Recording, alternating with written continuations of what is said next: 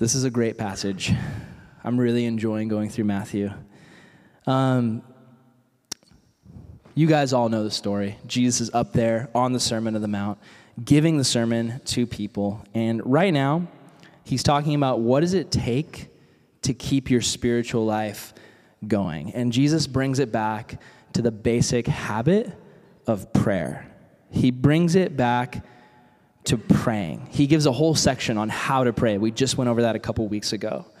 And the words that we hear today, the words we hear this morning are familiar. Who's heard the words? Ask and you will find. Or ask and you will receive. Seek and you will find. Knock and the door will be open. Raise your hand if you've heard those words before. Okay, these are familiar words to us, but I think these words are simple to hear. We hear it. It's like, okay, yeah, ask, seek, knock. I get it. But to fully understand these words and to really, like we've said before, like tattoo them on our hearts, where it's like we take it and we own it and it makes sense to us, that can be way harder. It can be difficult to fully accept what Jesus is saying here because there's really deep implications to what he's saying. Think about it. Ask and you will receive. Seek and you will find. Knock and the door will be open. That's saying a lot. Jesus is packing a lot of punch into that promise. So how does Jesus define prayer here? Like, we know he gives us like how to pray. Our Father who art in heaven, hallowed be thy name. We praise God. We ask God for things. We request. We praise him. We declare our allegiance to him, all these things. But in this section, he just is talking about asking for stuff. He's saying, ask God for stuff. Ask God for things. Like, ask God to help you. Ask God to give you things. It's a very optimistic look, you know? It's, hey, ask and you will get it. Ask and you will receive. There's a pastor I love listening to named Tim Mackey. He's a total nerd. Like, he is just the biggest, like, dork. He is in a church in Portland, and he has the geekiest voice, these big glasses. But I love him. He's so smart. But I was listening to him recently, and he was talking about the same passage, and he was talking about his kid. I don't have a kid, so I have to use stories about other people's kids. So he was saying, Pastor Tim was talking about his kid, and he said that every morning his kid comes up to him, his kid's like 3 years old, and walks up to him and says, Dada, hot chocolate. Every morning, just walks up, Dada, hot chocolate. And he's like, yes, I will give you hot chocolate because I love you. Like, why wouldn't I? This is awesome. He actually says that his kid comes up and says, Dada, I want special time with you with hot chocolate and you read me a story. And he's just like blown away because he's looking at this little tiny person who looks like him. And it's like, yes, of course I'll spend time with you. Of course I'll read you a story. Of course I'll give you hot chocolate. And that's the tendency of a good parent. A tendency of a good parent is to give good things to their kids. And Jesus shows a picture of God like this. He says God is like a father who just wants to give you good things. A father who's just happy to spend time with you. A father who really just wants to bless you. So it's not that complex, but what makes this passage complex is our response to what the passage says. Because some of you might be at the place right now, you know, at junior hires. I was just doing junior high in first service, and, you know, it was crazy. I went in there, and, like, within 5 minutes, like, I was the junior high pastor for the last 3 years, you know, so it's been 6 months or so since I've been in there. I went in there, and, like, within 2 minutes, they had started a game of plastic spoon ninjas, and they were just running around, slicing each other with plastic spoons and, like, laughing and giggling. And I was like, wow, this would never happen in the high school room. Everyone would be like, that's super lame. That's super weird. Why are you doing that?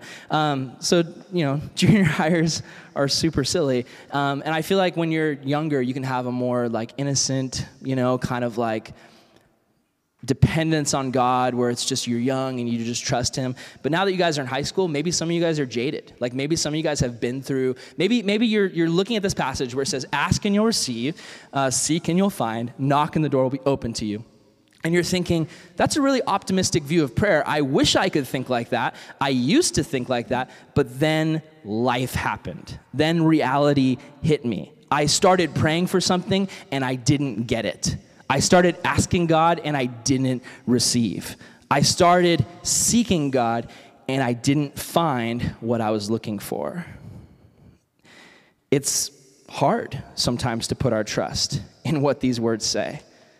In Matthew chapter 18, God's promises go on even further. God says, in Matthew chapter 18, when 2 or more people are gathered in my name, when they get together, they can ask God for anything and he'll give it to them. That's a promise. That's huge. But do we really put our faith in that? In Matthew chapter 21, Jesus says later on in Matthew chapter 21, if you have faith the size of a mustard seed, not like this big faith where you're like standing on the roof with your arms stretched out, like praying at the top of your lungs, but just like a tiny mustard seed worth of faith, like, where you're like, yeah, my God's awesome. He could do that. Yeah, like a mustard seed's worth of faith. Jesus says that's enough to move a mountain if you really, actually, truly believe that God can do what he says he can do. We have obstacles to taking Jesus' words seriously. I think a lot of us do. I think we have doubts and discouragements that sometimes can stand in the way of truly taking Jesus for his word. Most of us struggle, I think. So let's talk about the 3 things that Jesus tells us to do. The first one is ask, and you will receive. Now, I made this picture because I thought the lion looked cool. I don't have any illustrations about a lion unless one of them comes to me randomly. God's kind of like a lion. But the Bible also says that Satan is like a lion, prowling around, seeking who he may devour. But don't imagine that as Satan. Let's imagine that as God, because we know that God is the Lion of Judah, and he's awesome. So, how can I trust what the Bible says about God being a father? I think that's a good question. Some of you guys, this is a big struggle for you. You hear the passages about God being a father, but you have a bad experience with your own father on earth. Maybe your own father was never around. Maybe he works too much and you feel like you never see him and you don't get that support that you feel like you need from your dad. Maybe there's so many things. Maybe your father has passed away. Maybe your father is incarcerated. There's so many different reasons why we can have a bad experience on earth where we think of God as a father and we're like, why would I think of God in that way? Because I don't really have a good picture of what it means to be a good dad. Well, the thing is, no matter what your experience is, you have to remember Jesus invented fatherhood. Everything that a father is supposed to be, that is what Jesus is. He originated the role. So whatever thing, and you're all your dads. My dad, they're humans. They're going to have faults. They're going to have shortcomings. But Jesus is the perfect father. Everything you're looking for in a father, Jesus fulfills absolutely perfectly. Everything a dad is supposed to be: loving, check; forgiving, check; merciful, check; someone who disciplines you when you need it, check; someone who would lay down their life for you, check. Jesus fulfills every role of a father. And Jesus speaks to this. He's trying to explain what a good father God is. Because remember, Jesus is God's messenger. He's the messenger of the Father. He's the one who comes and points people to the Father. So he's in a crowd of people. And he stands up in front of the people and he starts talking to the dads in the group. And so there's no dads here, hopefully. But Jesus starts talking to the dads in the group. And he says, all right, how many of you guys are dads? And everyone kind of raises their hands like, yeah, I'm a father. You know, they've got their fatherly beards and probably their tools hanging from their belt. And they're just like, yeah, I'm a dad. And they got their little kids with them. And Jesus says to the fathers, all right, dads, you can all admit you're sinners, right? Yeah, we're sinners. Yeah, we mess up. Yeah, from time to time. And Jesus says, yeah, you guys are all imperfect. You guys are all sinners. But if your little son or daughter comes up to you and asks you for a piece of bread, are you going to be like, they're like, Father, please give me some bread. Are you going to be like, yeah, I'll give you some bread. Here's a rock, idiot. Like, no dad would do that. Or if they come up to you and they're like, Father, please give me a fish. They're going to be like, yeah, I got a fish for you. Have a snake. And they throw like a cobra at them. Like, that's not going to happen. So Jesus is basically making a joke. And he's saying, you guys are sinners. You guys are all messed up, but you love your kids. You give your kids good gifts. How much more so is God going to love and bless his children? We have to remember that. God loves us. He's the perfect Father. He originated the role, and he wants to bless us. And I'm not talking about like prosperity gospel, which is basically like, hey, if you believe hard enough, if you pray hard enough, all your dreams will come true, and you'll get an amazing rich house and a boat and a jetpack. Like, that's prosperity gospel. It's just like, that's basically your salvation means you get stuff here on earth. And that's what it's all about. It's like praying hard enough to get the most stuff. That's not the message Jesus ever said. Jesus said, if you follow me, your life on earth is going to be hard. You will face trials and tribulations and difficulties, but you will have more riches than anybody in joy, in happiness, in fulfillment. You will have what the world cannot offer you. And some Christians are rich, some Christians are poor. Doesn't matter whether you're rich or poor. You will still have hard times on earth. You will still suffer. You will still face persecution and tribulations and trials, but you will have Jesus to help you through it. But sometimes when God tells us that he wants to help us, we don't ask him for help. In fact, sometimes we can laugh at what he says. Abraham and Sarah, you guys know the story in the Bible. Abraham and Sarah, this old couple in the Bible. And 70, 80 something years old people, God comes to them and says, Abraham, I've got a promise for you. I'm going to make you a new nation. Out of you, you are going to have a son born to you, and that son's going to have a son, and just a nation is going to come out of you. And Abraham and Sarah hear that, and they laugh. They go, good one, God. That's impossible. And we can do that to God. Sometimes God comes to you and tells you he's got a plan for you. He tells you he's got something he wants you to accomplish, something he wants to do in and through you, something he wants to bless you with. And sometimes you can just laugh him off. You can be like, yeah, whatever, God. That could never happen to me. And it's kind of like if your dad came into the living room and was like, hey, see you later, kid. I'm going off to my job. And you laughed at him. You're like, yeah, have fun at your job, loser.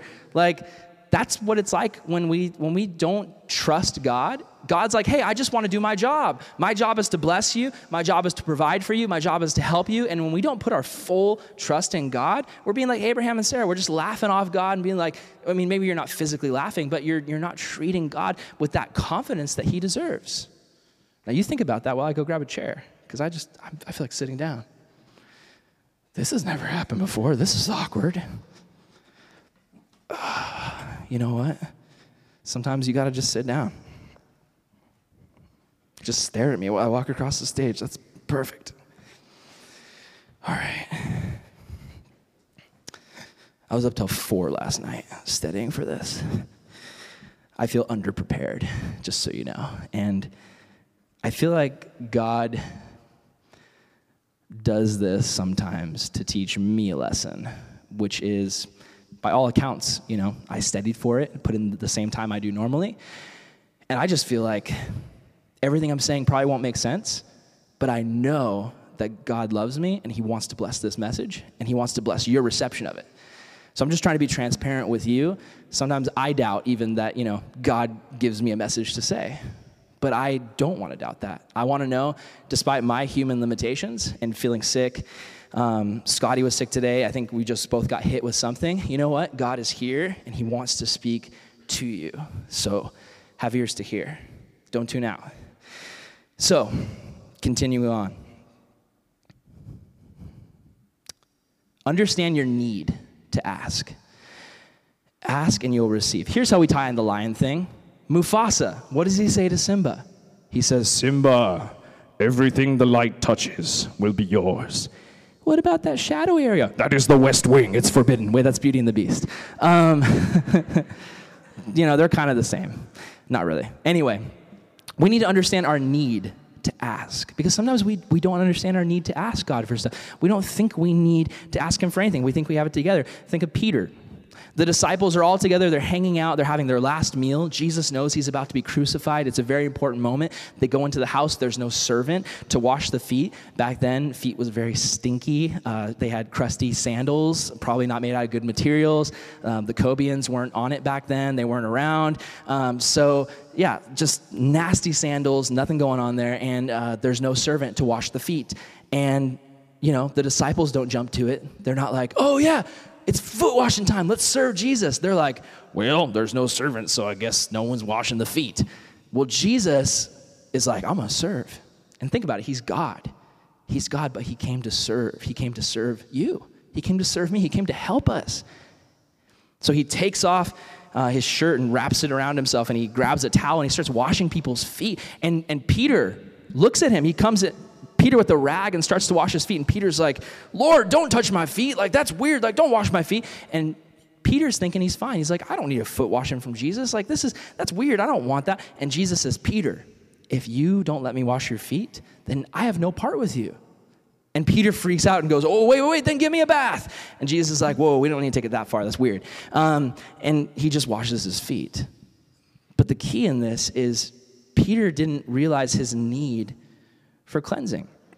And to use a really juvenile illustration, how many of you guys have little brothers and sisters or have had little brothers and sisters and you remember the diaper stage? Or maybe who's in the diaper stage right now? Anybody have brothers and sisters? Okay, so in that stage, it's crazy that a baby can literally have a full diaper and just cruise around not even caring. And it's terrible. And everyone around them is just like, that is the worst smell. But the baby doesn't care. It just wants to run around and do little baby cartwheels. And it's like, that's nasty. That's what we do with our sin. A lot of times we have sin in our life and problems. We've got things in our input that are affecting our output. We're letting TV shows and movies and music that we know are affecting us in a wrong way. We're hanging out with friends that we know just steer us away from the Lord and plant those false lies of the enemy in our heart, and we're just full of filth, and God wants to literally change us, and so often we can run from him. We need to ask God for help, for cleansing, for forgiveness. Sometimes I don't feel like praying. But what happens if we stop eating just because we feel like not eating? We starve. We can't stop praying just because we don't feel like it, because praying is the power source. This laptop right here, it's unplugged. Literally right now, every second, the power is draining from it. If I plug other things into it, if I plug an iPhone into it to charge it, if I plug an iPad, if I plug a game controller, if I plug a USB stick, if I plug things into it, it actually drains the power faster. The only thing that can charge this laptop is the power cord. It's the only thing that'll do it. That's the only thing that can save it from dying. And in the same way, you in your life, if you're not asking God for help, if you're not going to him and praying to him and asking him for help, you're going to slowly die out. And what's going to happen is you're going to plug in other things to try to fulfill you. Relationships, hobbies, activities, pursuits, goals. You're going to plug in things that you think will satisfy you. And those things on their own aren't bad, but when you try to make them your satisfaction, you will be so drained. They can't give you any power. They can only take power from you. As a human, you were designed with a power plug port that only God can charge. Ask him for help. Go to him. Does God always give us what we want? No, absolutely not. One day I'll be a dad, and I'll probably give my kids whatever they want because I'm a softie. Some of you guys in junior high, like back when you guys were cute, sorry, but that stage is long past. But back when you guys were cute in junior high, some of you guys would like straight up take advantage of me. Like you'd come in my office and like raid my fridge and just smile with these big little smiles like, oh, can we take all your food? And I'd be like, yeah, I guess, whatever. And, when I have little kids, that's basically what it's going to be like all the time.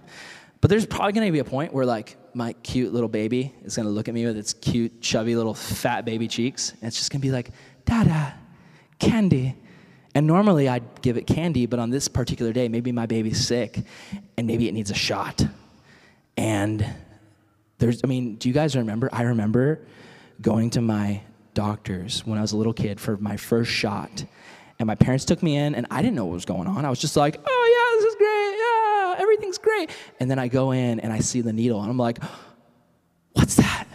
And it's coming towards me, and my instinct is to back away, and all of a sudden, somebody is holding me down. And I'm thinking, what bad person is holding me down? And I look, and it's my parents. And they're holding me down to keep me from moving so the doctor can give me a shot. And in that moment, I'm looking at my parents going, you're the enemy. I trusted you for 3 years, and this is how you repay me, you satanic Satanist. Like in that moment, like my parents became the enemy. And sometimes God gives us what we need and not what we want. And that can be very hard and difficult. Sometimes that means punishment. Sometimes that's a trial. Sometimes that's a difficulty that God knows that you need to make you stronger. And in that moment, we can look at God and say, where are you? Why would you do this to me? But God knows what you need. It's much more loving to give the kid the shot than just to feed them candy until they die. God knows what you want, but he also knows what you need. And he's going to give you what you want a lot of times, but he's also going to give you what you need.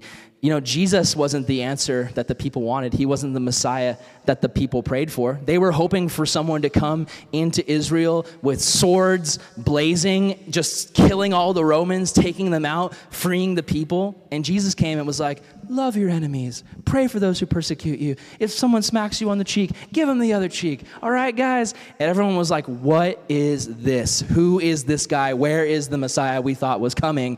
But the thing that they didn't understand was Jesus may not have been the Messiah they wanted, but it was the Messiah they needed. Because if Jesus would have come and stabbed all the Romans and overthrown the government, it just would have led to temporary peace followed by more violence, and it wouldn't have done anything for anyone's sin problem. So they would have just died, maybe living a little bit of a happier life on earth, not being under Roman rule, but they would have died in sin. Jesus came not attacking people, but attacking sin violently. That was what people needed. That's what we need. We need a Savior who attacks our sin, who says, I'm not satisfied until every bit of that cancer is removed from you. So what happens when we pray and God doesn't give us what we want? Think about Paul. Paul wrote half the New Testament, amazing guy, amazing Bible scholar, and he's serving his entire life for Jesus, just going around, preaching the gospel, risking his life. He's getting stoned, he's getting shipwrecked, people are attacking him, and he's just sold out for Jesus. But he describes something called a thorn in his flesh, which wasn't an actual thorn that he got from a thorn bush. Paul describes something that was just eating at him. Some people think maybe it was a temptation. Maybe Paul struggled with temptation. Maybe it was a sickness. Maybe he had some sort of disease that was killing him his entire life and making it hard for him to preach the gospel. Whatever it was, the Bible says that this is Paul. Paul says 3 different times, I begged the Lord to take it away. And each time, this is so key, each time he said, my grace is all you need. My power works best in weakness. So now I am glad to boast about my weakness so that the power of Christ can work through me. When I am weak, he is strong.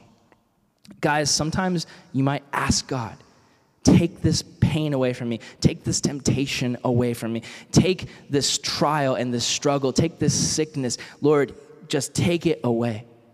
But God knows what you need. And he knows that the grace that you need is not the I'm going to fix all your problems and make your life perfect grace, but it's that uncomfortable grace of God changing you and molding you and making you more like him through the trial and through the storm. And you've got to remember that God knows what you need. So we ask him, and then when he gives us our answer, whether it's yes, no, wait, maybe, we understand that he loves us and cares for us. I got to move on quickly because I got more stuff to go through. I'm so sorry. Let's go to seek, okay? Some people think, why haven't I found the Lord? There was a time, when I was a kid, and I mean, maybe you guys go through this with your siblings, where, my sister asked me like, hey, I'm missing my shirt. Help me find it. I don't really care. I care a little bit, but not that much. So I might look around a little bit in my room, dig around the piles and stuff. But after 2 minutes, I'm like, oh, sorry, I looked, I can't find it. Anyone ever done that? So a relative asks you to look for something and you look for 2 seconds and you're like, oh, I couldn't find it. And you barely tried. But when I was a kid, I lost a Mega Man action figure. And this was limited edition, shiny blue, amazing, one of my prized possessions. I put it in a pie. It was one of my prized possessions. When I lost it, I tore the entire house apart looking for that stupid thing. Never found it. Never found it. But I tore the house apart desperately looking for it. God wants you to be more like that. Not like, oh, I'll seek God. Let's open up my Bible. I didn't really get that. All right, bye. I'll try again in a week. God wants you to be desperately searching for him, opening up his word, reading, praying, looking at every situation that happens, wondering, was God trying to speak to me through that situation? You find what you really want to find because you looked harder for it. And we ask, does prayer actually work? How, if God already knows everything, why do we need to ask? This is what you need to understand. You need to understand the context of your relationship with God. God is your father, yes. He's your friend, yes. He's your savior, yes. But so many of us just stop there. And we just go, all right, God, thanks for saving me. I'm just going to wait till I get to heaven and try to live a good life, and I'll see you then. God actually wants to be in a covenant with you. And one way to describe a covenant is a partnership. It's like shaking hands, saying, hey, we are going to partner together to do something amazing. Think about it. Do you treat God like a partner? What happens when you want to do something with somebody else? Like if Trevor and I were like, we're going to start a monster truck rally. We're going to get tires and like hoops and light them on fire and like a shark tank to like jump over. It's going to be amazing. If we just like mention it to one another and we're like, yeah, let's do it. But then we never communicated and we never talked and we never actually planned together and like talked about it, nothing would happen. And God has a great plan for you, and you hear it. You hear it on Sundays. You hear it on Wednesdays. God has a plan for you. And you can be like, sweet, God has a plan for me. But then you don't partner with him on it. God wants to partner with you in his plan for you. I'm talking to all of you, not just pastors' kids, not just kids who want to grow up and be pastors. I'm talking about people who are going to grow up and work at Starbucks and go to a Christian or a secular college and try to get jobs out in the world. Like God has a plan for you and a purpose for you. Think about it. All those old Bible stories that we read, they were partnerships with God. Don't miss the link. Think of Adam, the first man. God doesn't just make him out of dust and go, all right, Adam, see you. He makes Adam and he gives him a purpose. He says, Adam, you are going to take care of this garden. Adam, you are going to name the animals and take care of them. Adam, you are going to take care of your wife, Eve, and together you guys are going to start the world. I have a plan for you. Think of Noah. All these guys who walked with God. Noah walked with God. What did God do? He created a partnership with Noah. He said, Noah, you're the only guy on earth who loves me and follows me. Let's do a partnership. Build a boat. Follow me. See what happens. Abraham, living out in the desert, God appears and says, Abraham, I want to partner with you. I want to start a nation with you. I want you to follow me. God has a purpose for you. Many times people will tell you it's pointless, though, to follow those purposes. They'll say it's pointless to ask and seek and knock. You won't find, you won't receive. It's a waste of time. Why are you spending so much time with the Lord? Recently, my mom lost her phone. And this is a story where I asked and I seeked or sought and I knocked. And my mom lost her phone and we were like, where's my mom's phone? And me and my dad were freaking out because my dad was thinking of the money, how much it cost, because he's a dad. And we went on Find My Phone, and we put in my mom's information. And her phone was in some sketchy part of town. And we were like, oh my gosh, her phone totally got jacked by some dude. So my mom was like, just forget about it. It's fine. My mom doesn't talk like that. She's like, just forget about it. It's fine. It's the best girl voice I can do right now. But my dad and I were like, you know what? We're going to find it. We'd already asked, where's the phone? We asked Siri, showed us. So we're like, let's seek the phone, and maybe we'll find the phone. And my mom said, it's pointless. It's a waste of time. You'll never find it. And we were like, no, we're going to find it. So my dad and I jumped into the car, cranked up some rock and roll. No, I'm just kidding. That would have been awesome. Put on our aviator sunglasses. That would have been cool. We didn't.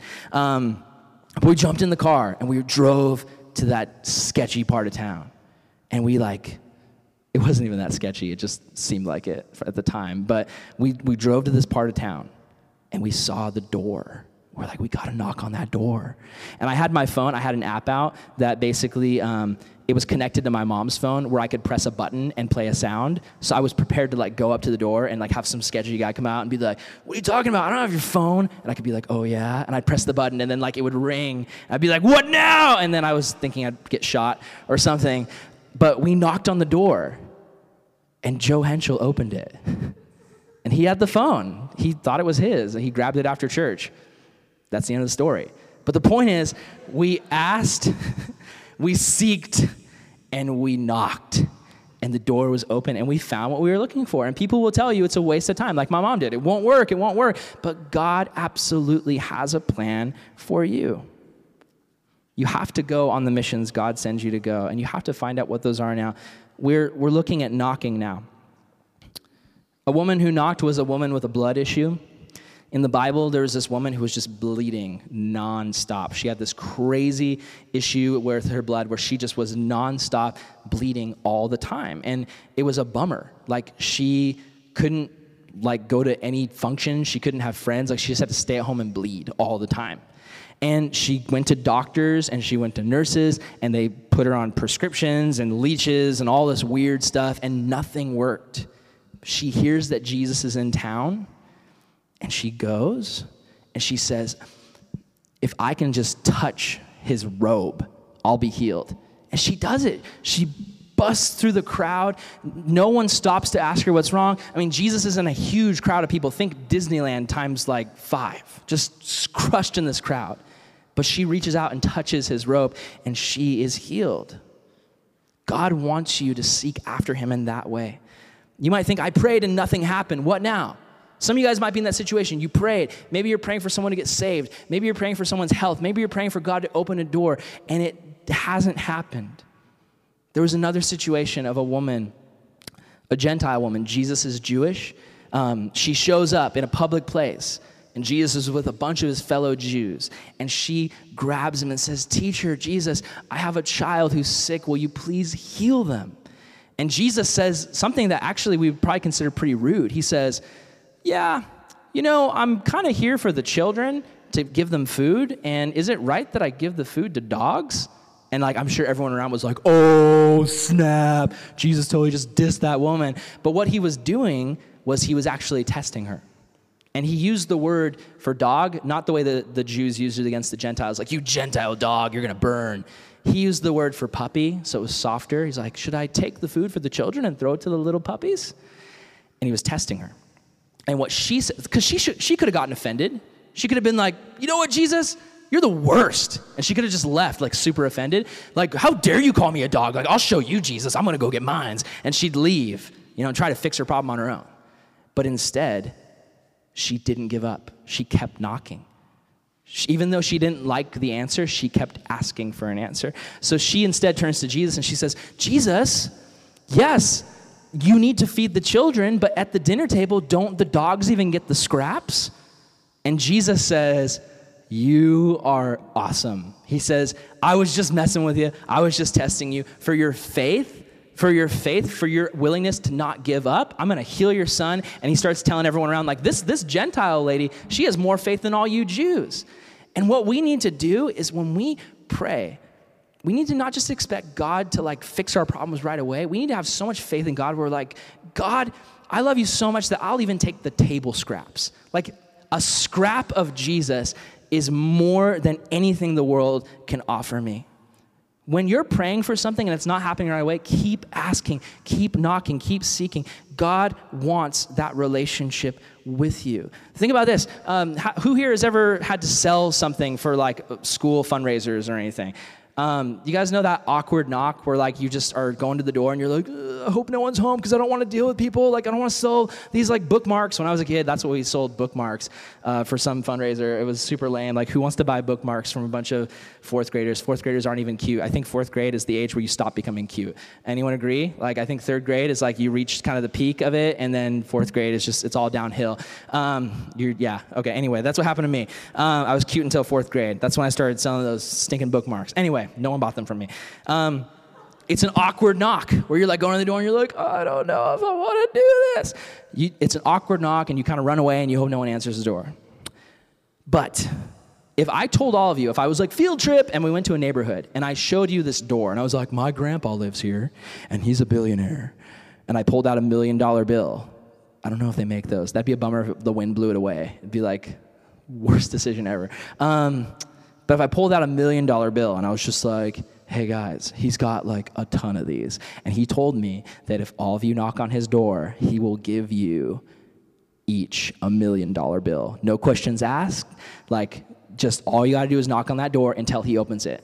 You wouldn't like knock on the door and be like, guess he's not home, and leave. You would be pounding on that door because you wanted that $1 million if it was guaranteed to you. So why do we go to God's door sometimes like a beggar, like kind of like, oh God, like I guess you could help me with this, but I don't know, like you're not really answering, you're not really opening the doors, I'll just give up. We need to not go to God's door like a beggar. We need to go like somebody who lives at the house. When you go to your own door, what do? You pound on it until somebody opens. God is looking for that kind of relationship with you where you're coming boldly to the throne of God and asking him for things and begging him for things and just asking him to help you and not giving up when he doesn't answer you right away, but understanding that he loves you and wants a relationship with you where you're constantly communicating in a partnership, covenant relationship with him. We need to assume that whoever's going to answer the door isn't going to be mad at us for asking for help, but is going to be a loving father who wants to help. My grandpa Ron was sick just for a long time, alcoholic, cigarette smoking, chain smoking guy, drank every day, all the time, and we prayed for him for years and nothing, just years and years. From as far back as I can remember, I knew how to pray. We prayed for Grandpa Ron to get saved. Well, just a couple years ago, he fell and took a nasty fall, banged himself up, and, started dying. He went in, and they opened him up, and they discovered that he had cancer of the lungs, and they're like, it's a good thing that you came in, because if you hadn't, we wouldn't have known you had cancer. But the combination of the fall and his cancer, he started fading really fast. And we started praying harder than we'd ever prayed before. And, Grandpa Ron had resisted God his whole life. He had run from God his whole life. And in those final moments, he asked a pastor to come to his room. He had the pastor tell him the gospel one more time. And he gave his life to Jesus. And you know what? That's awesome. And I would have loved if he would have been saved my entire life and been my grandpa and been a grandpa who loved Jesus and was a good example. And he wasn't. He wasn't there for us in that way. We were kind of separated from him because he ran away to Alaska to avoid paying his taxes. And it was hard because we loved him growing up. But you know what? I'm glad. Because he's with Jesus now, and he's perfect, and he's healthier than I am right now. He's in a heavenly body. He is perfect. He's restored. He's complete. And I just want to challenge you guys, don't give up on people. The people you're praying for, whether it's someone who's sick, maybe it's someone who needs to get saved, maybe it's someone who's bitter against you and your family, or a friend who used to be your friend, and now they're an enemy. Like it's beyond even frenemy, like they're actually your enemy now. Don't give up on them. Pray for them. Love them. Reach out to them. Because God can do the impossible. God wants us to keep knocking. I want to tell you guys, I think what I'm going to do is I've got 2 other points. I'm just going to save them for next time. And let's just focus on ask, seek, and knock. So to finish this off, Bible story. Who knows the story of Jacob? Anybody? Jacob. He was Isaac's son. Abraham, Isaac, Jacob. Jacob had something very interesting happen with him. He wrestled God. Not many of us can say that we wrestled God. Jacob was running away from his brother. He kind of ruined his brother's life. His brother was really dumb, big dumb guy named Esau who loved food. And one day, Jacob, who's sneaky, that was literally his name, like sneaky liar. Like I'm sure most of you guys know this because you're Christian Bible kids, but Jacob and Esau were twins. But when they came out, Like Esau was like the hairiest little baby, and Jacob was like greasy and hairless. So they looked at Esau and they're like, let's name him Hairy. That's what Esau means. He's hairy. And then they looked at Jacob and they're like, he looks like a sneaky liar. Let's name him Sneaky Liar. Like that's basically in Hebrew, like, so like pretty messed up family dynamics, like starting off with. And they kind of lived up to their name. Like Esau was just this big, hairy, dumb hunter-gatherer type, and Jacob was like the skinny, like weaselly mama's boy who like was always tricking people. And one day Esau is starving, and he comes home from hunting, probably didn't catch anything, and he's just starving. And Jacob's got this soup, and Esau is like, oh, I would give anything for soup. And Jacob's like, yes, anything, yes. Like he's sneaky. So he goes, oh, what about your birthright? And Esau was probably like, what's a birthright? Like a birthmark? I don't even know. Like, yeah, you can have it. What a birthright was, it was like basically his dad's will, that when his dad died, he'd get like, because he was the oldest son, he'd get like this massive share of his dad's money and property and wealth. So Esau is like, yeah, give me the soup. You can have my stinking birthright, whatever, idiot. And he takes the soup, and he loses his birthright. And then Jacob gets even sneakier because he's like, okay, I tricked Esau, now I got to trick my dad. So he like skins, because remember, he's not hairy like his brother. He's like hairless. He's like the opposite of Gaston. Like he's got nothing. So he goes and he skins a goat and like puts goat fur on him to like act hairy. And then he goes to his dad and he's like, hey dad, it's me, it's Esau. And the dad's like, Jacob's like, oh, it is you, because he's touching the goat fur.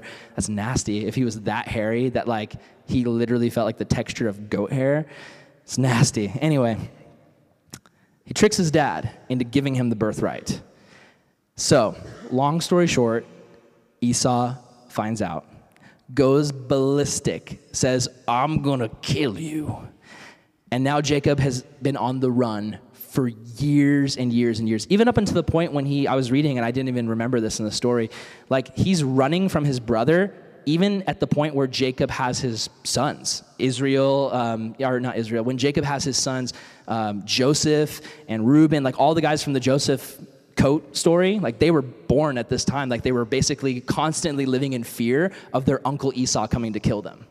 So at one point, Jacob is running, and his brother's trying to kill him, and he's on the run, and he hears his brothers coming to meet him. And he's like, oh, maybe he's coming to like make peace with me. No, his brother's coming with an army of 400 men. So he freaks out. He's stressed. He's freaking out. He stops by a rock to rest. He tells his family, go wait. He's like, I've got to rest. So he goes and like tries to sleep on this rock, which sounds really uncomfortable, but apparently that's, I don't know, they didn't have pillows. He went to go rest on a rock, and it says an angel appeared and wrestled with him all night. Now I'm wondering, the Bible doesn't give us any context of like how this exchange started. I don't know if the angel just came out and was like, all right, brother, it's time to throw down. Like, I don't know if it was like WWE or if the angel like came and was like, I challenge you to a duel, or I don't know how it started, but they just started wrestling all night. And that must have been really surreal for Jacob to have an angel just wrestle with him. And he's wrestling this angel, and he's like, okay, my brother's trying to angel me. My brother's trying, I don't know what word I just said. My brother's trying to, I was thinking of angel. My brother's trying to angel me. My brother is trying to kill me, and I'm wrestling with this heavenly being. This is crazy. And they're just wrestling and thrashing around all night. And suddenly, the angel is like, okay, time to take things up a notch. So he like touches his hip. He's just like, hip touch. I don't know if that was like the move, the name of the move. Hip touch! And he touches the hip and pops it out of socket, like permanently. So now Jacob walks with a limp forever. And the angel's thinking, you know, he's gonna give up. And Jacob says, I'm not gonna give up. And the angel, at what we find out later, it's God. It's through a heavenly being. We think it's actually Jesus, a Christophany is what it's called. When Jesus, before he was born as Jesus, takes the form of an angel and comes down and does things. Fiery furnace. Anyway, we can get into that to another study. Anyway, so Jesus is, we think, wrestling with Jacob at this point. And Jesus says to him, give up, because the sun's coming up. I don't know, like, what happens when the sun comes up. Like, is it a vampire thing where, I don't know. But the sun's coming up. And Jacob goes, I'm not going to give up until you bless me.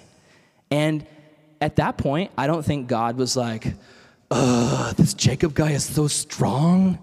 I guess I'll have to bless him because I don't know how else I'm going to win this match. No, that wasn't the point. Like, Jacob wasn't that strong. Think about it. God dislocates his hip with just a single touch. Just bam. God could have won that match at any point. It wasn't winning the match that was important to God. It was the match itself. God just literally wanted quality time with Jacob. He just wanted to spend time with Jacob. Like, he just wanted to like wrestle around with Jacob and show him that he cared about him. And so Jacob, because he's not asking God for help. Jacob is running from God, but he's not asking, he's not seeking, he's not knocking. So God shows up in his world and says, let's wrestle. And once Jacob says, bless me, that's when God stops the match and says, yes, this is what I've been waiting for. I've been wanting to bless you. You haven't been asking me for help, so I put myself into your world. We've been wrestling around, and now you've finally discovered what the point is. I want to bless you. You've asked for it. Now I'm going to give it to you. And he blesses Jacob, and he gives him a future and a hope. And I think maybe some of you guys today are wrestling with God. You're thrashing around with him. You're doubting. You're discouraged. You're constantly just questioning him. You don't believe that he can truly do what he says he's going to do. And I just want to challenge you, just as Casey comes up here and finishes with one more song, I want to challenge you. Give it to God. Whatever you're wrestling with, whatever you're struggling with, lay it down at his feet and just say, God, I'm not going to let go of you until you bless me. It's okay to ask for that. It's okay to ask God for help. It's okay to boldly come and knock on his door and say, Jesus, give me what I need, and you need what he has. Whether you're struggling with doubt, depression, discouragement, whether school has just been so hard for you lately and you're wondering, how am I ever going to finish this year?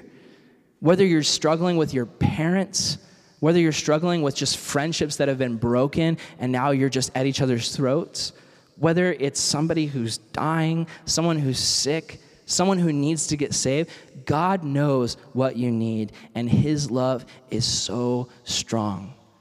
He wants to help you. He wants to bless you. He wants to be there for you.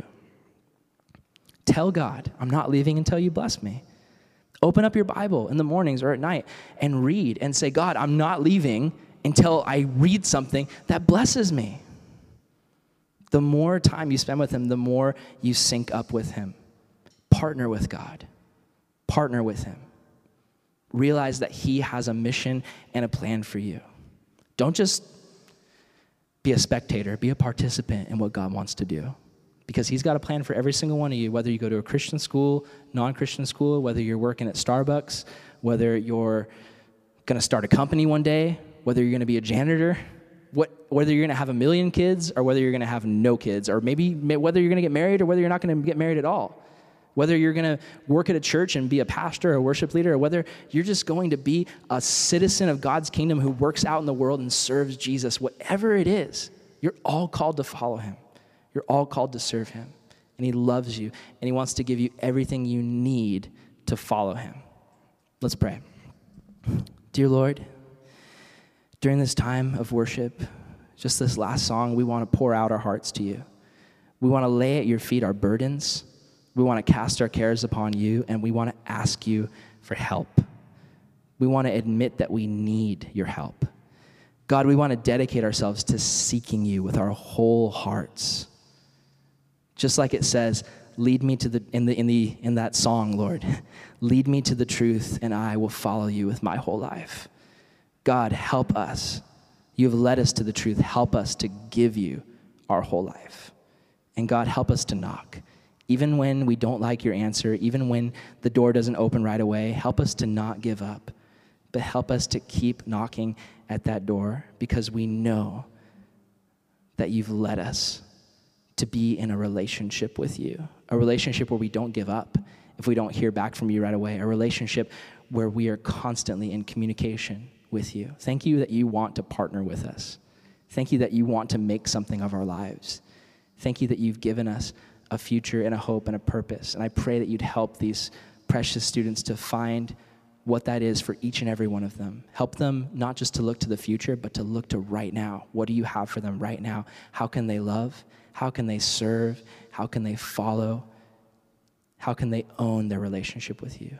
We love you, Jesus, and we ask all these things in your name. Amen.